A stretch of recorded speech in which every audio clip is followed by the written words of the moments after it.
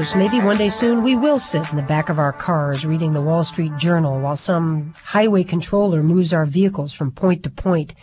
But rest assured, some customs are not in danger of changing anytime soon. Travel writer Rolf Potts wrote us this postcard from Egypt. I'm riding a second-class train up the Nile Valley when a boy in an official-looking blue jacket beckons me to the other side of the carriage. "Look," he whispers, pointing outside. "Beautiful." I look out the window to see a red sun streaking the sky with bands of pink and yellow. Beyond the train tracks, the mighty Nile glitters with orange spangles of light. It truly is beautiful. As I soak in the colors, I wonder why the boy has taken the trouble to show me such a simple moment. It's not long before I get my answer. "Please," he says, giving me a solemn look. "Baksheesh." For a moment, I'm not sure how to react. After all, baksheesh may be an accepted Eastern form of tipping, but this is the first time I've been asked to pay for a sunset. When Mark Twain visited the pyramids in 1866, he reportedly suffered torture no pen can describe from the various Egyptian pleas for baksheesh. 100 years before that, a French visitor complained bitterly about the amounts of baksheesh it took just to dig up and steal a decent mummy.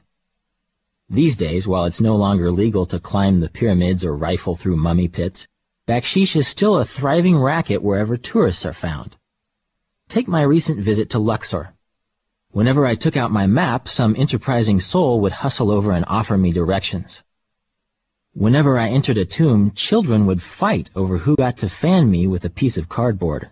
Had I been eating corn on the cob, I'm sure one of them would have produced some dental floss. If there is any saving grace about baksheesh, it's that Egyptians use it among themselves as well as on tourists. Most Egyptians earn low wages, so tips and payoffs are seen as a way to supplement an already scant income. Nobody in Cairo, it is said, can get basic services such as mail or electricity without slipping a little baksheesh to the right people. So, as with any local custom, the best way to get the hang of baksheesh is to watch how the natives do it. Thus, I no longer hesitate to plunk down a few piastres when I get fast and friendly service in a coffee shop, or when the baggage handler climbs on top of the bus to fetch my bag. In the end, the baksheesh ritual becomes a matter of trusting your instincts and acting like you know what you're doing. And this is why I reach into my pocket and give the boy in the blue jacket 50 piastres.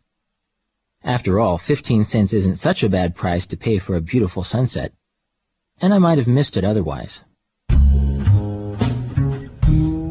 Rolf Potts is an award-winning travel writer who's coming out with his new book on vagabonding later this year.